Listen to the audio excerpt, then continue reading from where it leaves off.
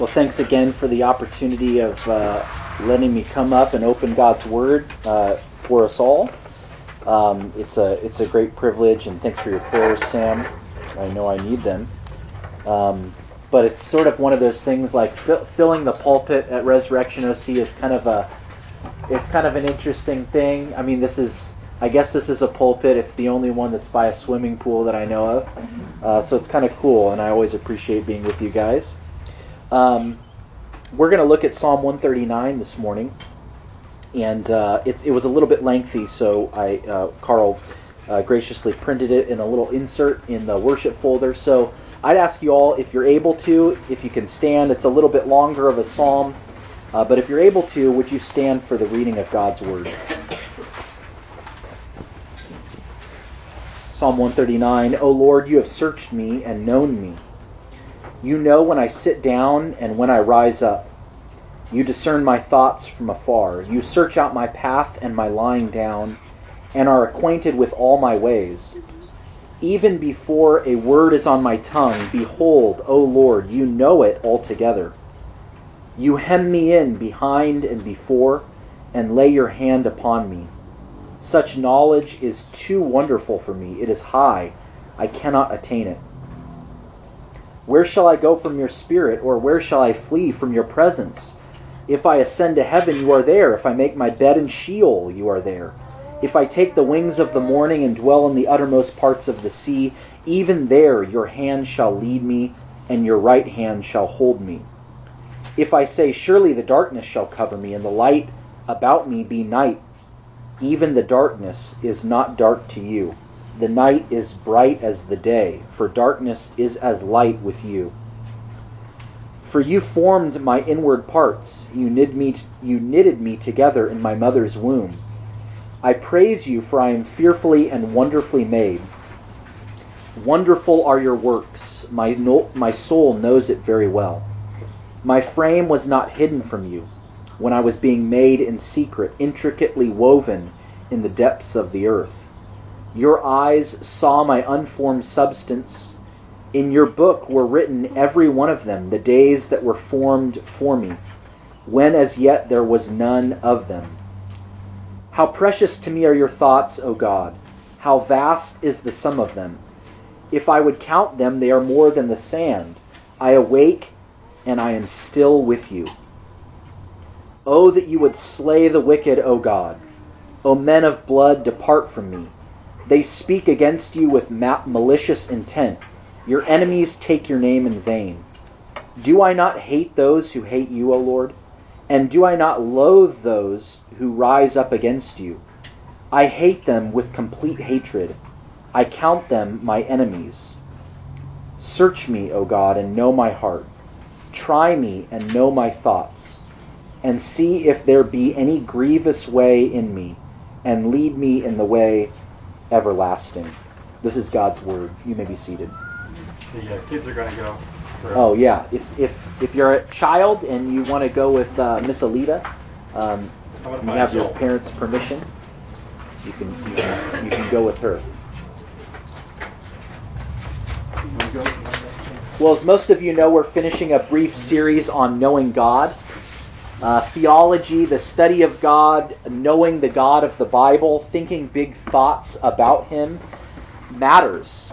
Many serious theologians since the early days of Christianity made the point that you can't really know yourself or the world unless you know God. They made the case that true self-knowledge rests on an understanding of who God is. So knowing God is a highly intellectual process, but it's also deeply personal. And I've said over the last couple of weeks, when it feels like our emotions and our hearts are spinning out of control in anger or in worry or fear or just feeling low, one of the likely roots, one of the things that's at least a factor in that is that we are forgetting who God is. And there might be no better place in all of the Bible to see the vastness of God, big thoughts about Him, but also the intensely personal implications of knowing Him and knowing the reality of God than in Psalm 139, what we just read. So this morning what I want to do is look at three things from Psalm 139. First, the beauty of God. Secondly, the danger of God. And then third, the glory of God. So the beauty of God, the danger of God, and then the glory of God. If you've got Psalm 139 in front of you, you want to open your Bibles or take out that insert. In verses 1 through 18, you sort of see, they sort of form, verses 1 through 18, a kind of mini systematic theology of God. The past several weeks we've looked at different attributes or characteristics of God that he shares with human beings, that he shares with people. Things like justice and compassion and truth. And God has those attributes, and part of what it means to be made in his image, made in his likeness, as the Old Testament says, is in part that we reflect and mirror those realities in a finite, creaturely way. The truth about justice and compassion and truth and mercy and love is that God mysteriously somehow shares those attributes with us. That's what it means to be made in his image. But what you see in Psalm 139 are what theologians call the incommunicable attributes of God. That's the sort of the big 50-cent word that theologians use, the incommunicable attributes of God. And what that means is those are characteristics of God that are only true about God. They cannot be true of you and me. These are the realities that God is omniscient. He knows everything. He knows all things. God is omnipresent. He is everywhere, always, at the same time. And God is omnipotent. He is all-powerful. He is in complete control of everything that happens or will happen. So let's take each of those three incommunicable attributes, the omni-attributes of God, in turn. First, God is omniscient. He's all-knowing. That's verses 1 through 6. And you see that knowing words are all throughout verses 1 through 6. The word search, know, known, he discerns. The idea of knowledge, some translations say observe or perceive. God, the truth that the psalmist, the poet here is saying is God knows your entire life. Whether you're sitting down, rising up, thinking, walking, lying down, speaking, God knows it all. He knows everything about you, inside and out. You probably have had the experience of sitting across from someone, maybe it's a loved one or a child or a coworker or a boss or something like that, and asking yourself, what in the world is going on in this person's head? What is this person thinking? But not God. God doesn't, he never has that question. He knows. He knows your internal world. He knows your daydreams. He knows all of your thoughts. They're all laid bare. They're all exposed to God. And the psalmist says he knows you, but he also surrounds you. That's verses 7 through 12. God knows it all. He's omniscient. And he is also everywhere, always. He's omnipresent. This God surrounds us with his presence. And notice what the poet does. Just like in verses 1 through 6, where he kind of uses the polarities of human experience, waking up, lying down, thinking, speaking. He uses kind of the polarities of human behavior. That's what he does in verses 7 through 12, except with kind of geographical or geographic extremes, just to show how vast God is, ascending to heaven or descending to Sheol. See, ascending to heaven is just basically as far as you can go into outer space. There's God.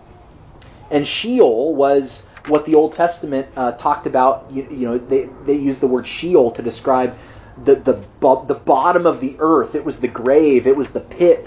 It was as low as you could go in the earth. It was the low parts of the earth. So I can go up, I can go down. God's still there. And then he goes on to talk about the wings of the morning. That's the east, the place where the sun comes up every morning. And then the uttermost parts of the sea, that's to the west. If you think about ancient Israel, the great sea that was to the west of them was the Mediterranean Sea. And Beyond the sea was what they viewed as the ends of the earth. They were limited in terms of their understanding of geography, but that was the ends of the earth to them. So as far as you could go east, as far as you could go west, God was still there. And then finally, God is omnipotent. He knows everything. He's omnipresent, but he's also omnipotent. He's all-powerful. That's verses 13 through 18. Look at verse 13. He says, "For you formed my inward parts."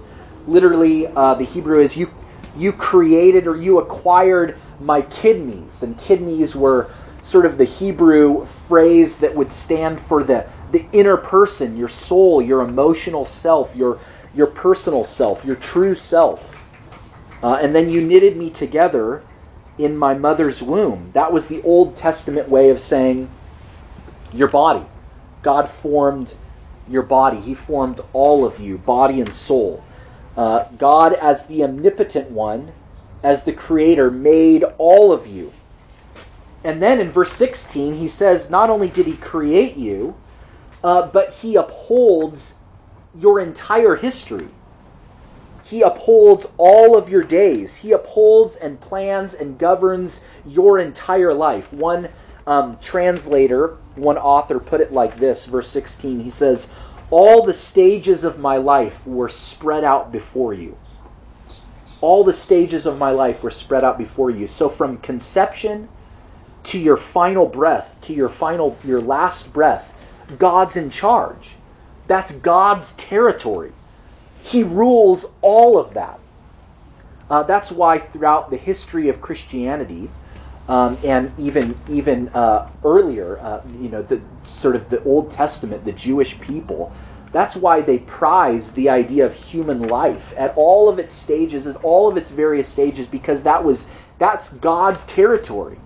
That's part of what He governs. He and He alone rules over that. So what's the takeaway?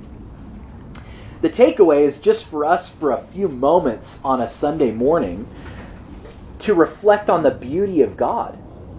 To just pause and meditate on the wonder of God. And if you're a Christ follower here this morning, if you're a disciple of Jesus, the question is, do you see for a moment the God that you have come to worship this morning? He's a God who has been intimately, personally, creatively engaged in every part of who you are. Your personalities, your histories, the family you were born into, the century that you live in, your likes, your dislikes, your Enneagram type, the shape of your body, your passions. God is involved in all of that. That's extraordinary. That's beautiful. That's wonderful. And so just pause for a moment and reflect on that. Isn't this God lovely? Isn't He beautiful? You know, the poet, as he was, at least as I imagine him writing this poem thousands of years ago, he was reflecting on these realities, the beauties of God, and it drove him to utter amazement. You see that in verse 6. He says, such knowledge. He's reflecting on this idea that God is all powerful, that He knows everything, that He's everywhere. And he says, such knowledge is too wonderful for me. It is high. I cannot attain it. And that's the Hebraic, that's the Old Testament way of saying mind blown. Insert the mind blown emoji right here, because this God is too vast. When I consider this God, I cannot wrap my head around it. That's what he's saying. But I wonder if you got the sense, as I did as I was reflecting on this psalm earlier this week, that maybe the sort of wonder and awe and amazement at the beauty of God wasn't the only thing that this poet was feeling. There's a sense of awe that I think some of us get, most of us get, maybe some of you don't get this, but when you're sort of out in the surf on a summer day, or you're at the summit of Mount Whitney, or you're on the rim of the Grand Canyon, and there's just this sort of overwhelming sense of awe, the majesty of that, the beauty of that. If you believe in the reality of God, sort of idea that God created all this with His fingertips.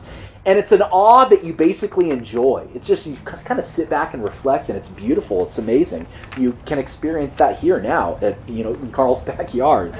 But I can imagine that and you probably experienced this at some time too, that there's a kind of awe that's similar but also distinct if you came sort of face to face with something like a lion.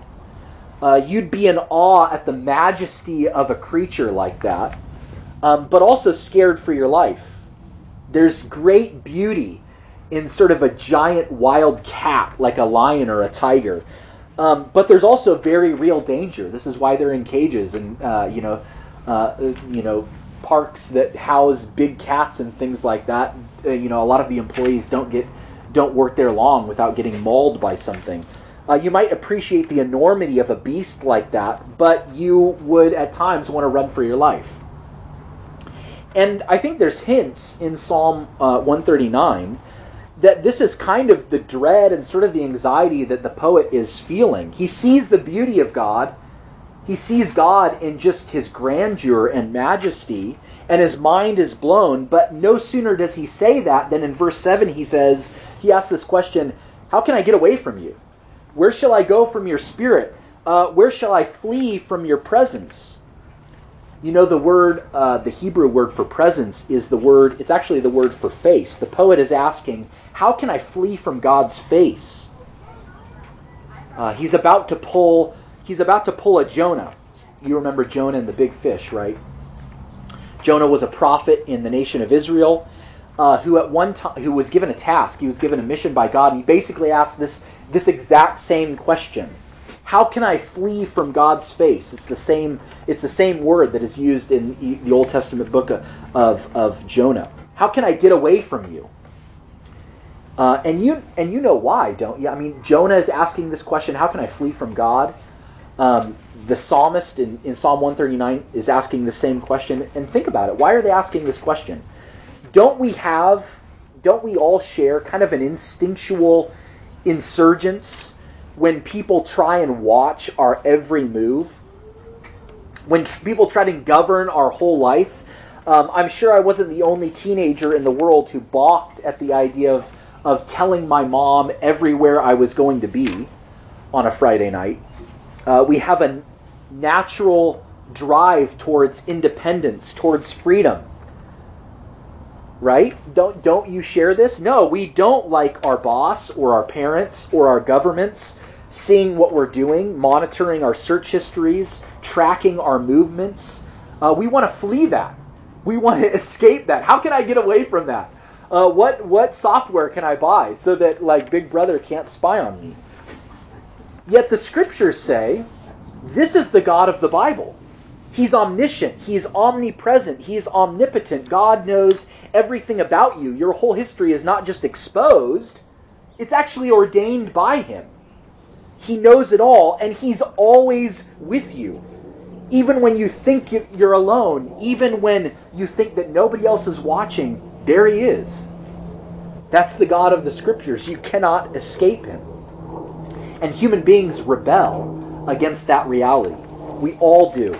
We try to find covering. We try to find some place to hide. That's verse 11. If I say, surely the darkness shall cover me, and the light about me be night. Right? What is the poet saying? He's saying, give me some place to hide. Give me something to cover me, to cover over me, so that I can escape this God. He wants to get the darkness even to cover him. For an Old Testament Hebrew to say something like that would have been shocking. I mean, the darkness was, in a sense, it was the place of fear, of dread, of death. It's because there's something in all of us that is both drawn in by the beauty of God, drawn in by the grandeur of God, and yet at the exact same time, we find it revolting. We find him threatening. We want something or someone who can give us security and hope and significance, and yet we don't want a God who has this much control, this much authority, who is as this close as that God. The poet in Psalm 139 felt that. I feel it, and I imagine that sometimes you do as well. See, so the poet experiences the beauty and majesty of God. He sees the beauty of God, that God is essentially unfathomable. We cannot wrap our minds around him, and this instills a sense of awe, but also a feeling of escape, of hiding, of fleeing from this God. But if you followed along through the poem, you see in verse 17, there's some kind of transformation that takes place. Something happens within this poet, and he exclaims in verse 17, "How precious to me are your thoughts, O God." That word "precious" is a kind of, it's literally kind of a weighty word in Hebrew. It literally means something that's costly or expensive or highly valued, like a precious metal or a precious stone. See, something about this poet's experience of God has changed. Something's been transformed. And then in verse 18 he says, "I awake and I am still with you." And that's interesting, that phrase that he uses in verse 18, "I awake and I am still with you." And it's interesting because we read that, and as English speakers, we sort of say, it sounds like he's just talking about getting out of bed in the morning. But the poet has already talked about sort of rising and waking in verse 2 of the poem. He's implying, I think, something, and a lot of the commentators will say, he's implying something that's actually much more profound than just rising from sleep.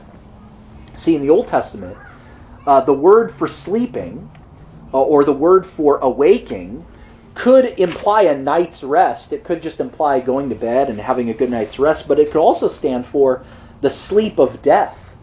It could stand for the idea of death itself, the experience of dying. So I think actually part of what this poet is now experiencing, as he's reflecting on the beauty of God and the danger of God, is that he's come to know somehow, mysteriously, because God is who he is, not even death itself can separate him from this God. He's coming to this mysterious understanding that, look, if God is omniscient, if he knows all things, if he's everywhere, if he's this powerful, then not even death itself, not even the experience of death, can separate him from God. This is a God who is so present, he's so near me, that even in death he's with me. This God knows me so fully that even in death I won't be lost. I won't be lost to this God. I'll somehow be my true self. Even through the experience of dying, God will still be with me.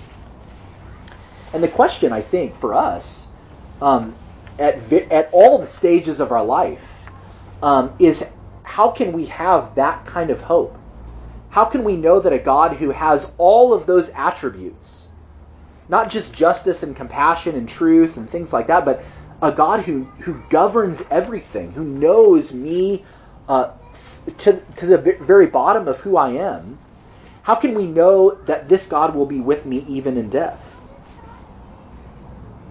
How do we have that kind of confidence?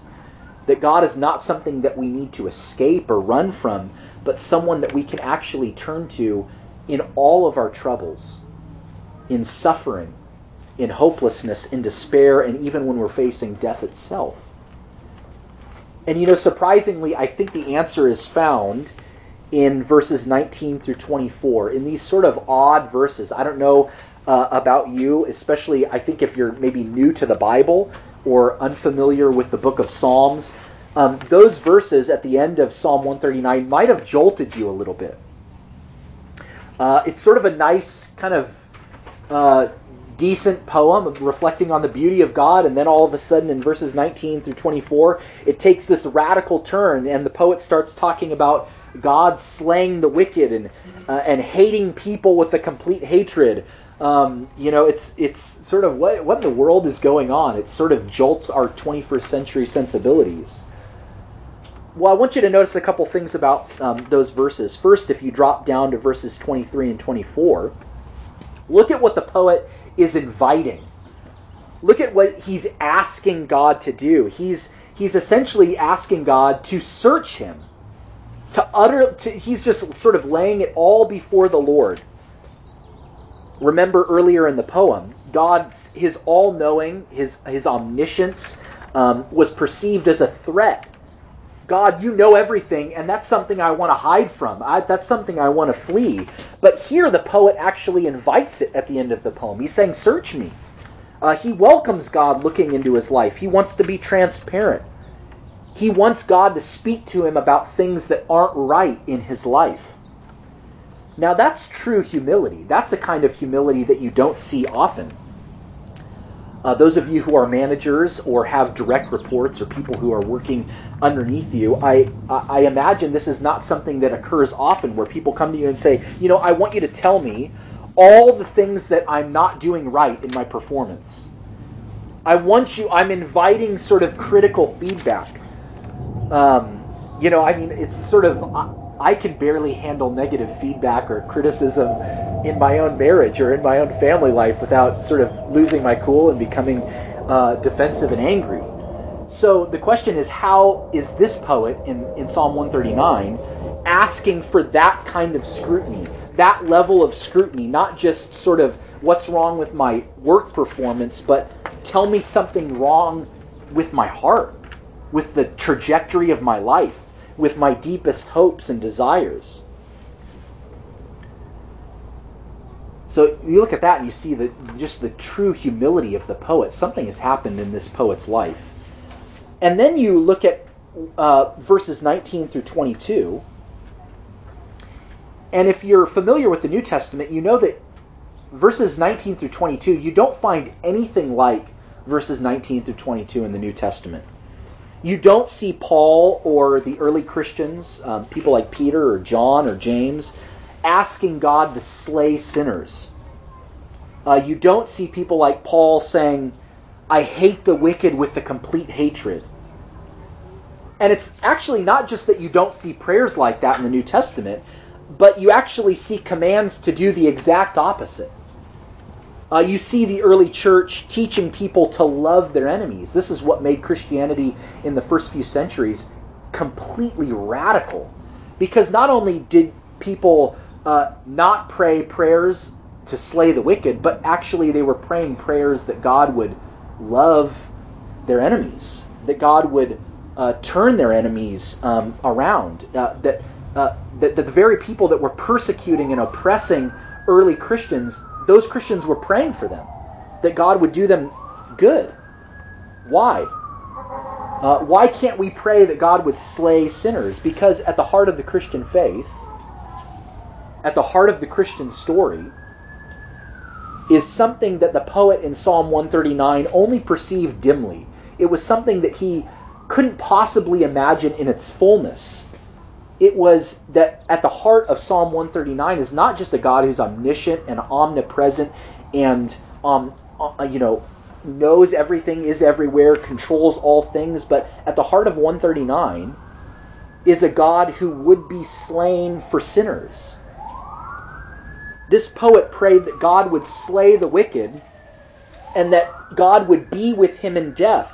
But what he didn't know or even begin to fully understand is that God would come in the flesh, that Jesus would come to die for the wicked, and even to pray for them while he was being executed. Did you know on the cross we hear Jesus saying two prayers? One of them is drawn from the Psalms. On the one hand, Jesus is praying for something far more radical than what Psalm 139 says. Not that God would pay back his enemies, but that God would forgive the very people who were abusing and killing him. Jesus prayed that prayer on the cross. Father, forgive them, for they know not what they do. He's praying for forgiveness, not judgment. And in those exact same moments on the cross, Jesus prays that God would not abandon him. See, Jesus knew Psalm 139. He was God in the flesh. He knew that his Father was everywhere, knew everything, was in control of all things. He knew that God was omnipresent. And yet in that moment, he was experiencing God as being far off. As having God's face turned away from Jesus. He felt like in those moments he was losing the very presence of God. And why was that? See, in our sin, we seek to escape God. We flee God's face. We try to hide in the darkness. And the penalty for that, the Bible says that the penalty for sin is that we would be lost in darkness, that we would be abandoned, that we'd be left alone in darkness. And so you see, that's exactly where Jesus found himself on the cross. Alone, abandoned, in the darkness of Golgotha in the middle of the day. He's getting what I deserve. He's getting what you deserve. He's paying the penalty for our attempted flights and escapes from God. And so, friends, if you believe in Jesus, if you are trusting in Jesus, if you are leaning the weight of your life on this Jesus, you can know, you can really know that God will never leave you. He'll never forsake you. You can know that this God has already been to death and back for you. You can know that even when you sleep the sleep of death, you will awaken in resurrection joy, just like your Savior. That's an unshakable confidence. That's a hope that nothing can even remotely come close to. You can endure, friends, you can endure anything if you have that comfort.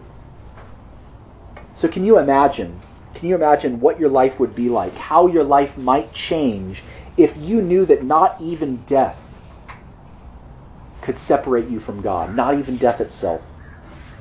Friends, that's a precious thought. And may we meditate on that this week.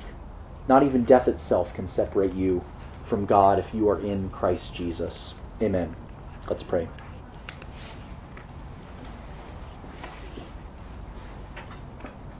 Heavenly Father, you are beauty beyond our wildest imaginations.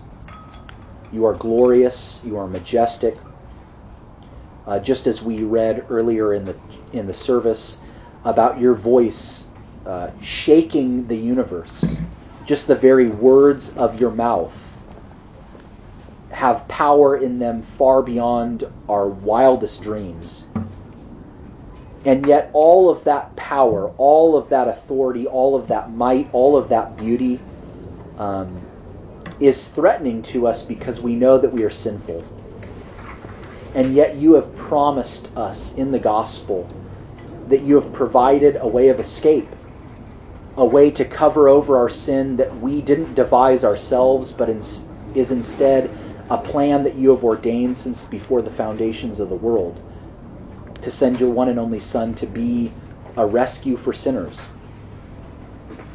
We praise you because Jesus took that curse, the curse of our running away from you, onto himself so that we could be freed, so that we could know that nothing in all of this universe, nothing can separate you, nothing can separate us from your love. So, Father, bless us with these truths, especially as we come to your table. It's in the name of Jesus we pray. Amen.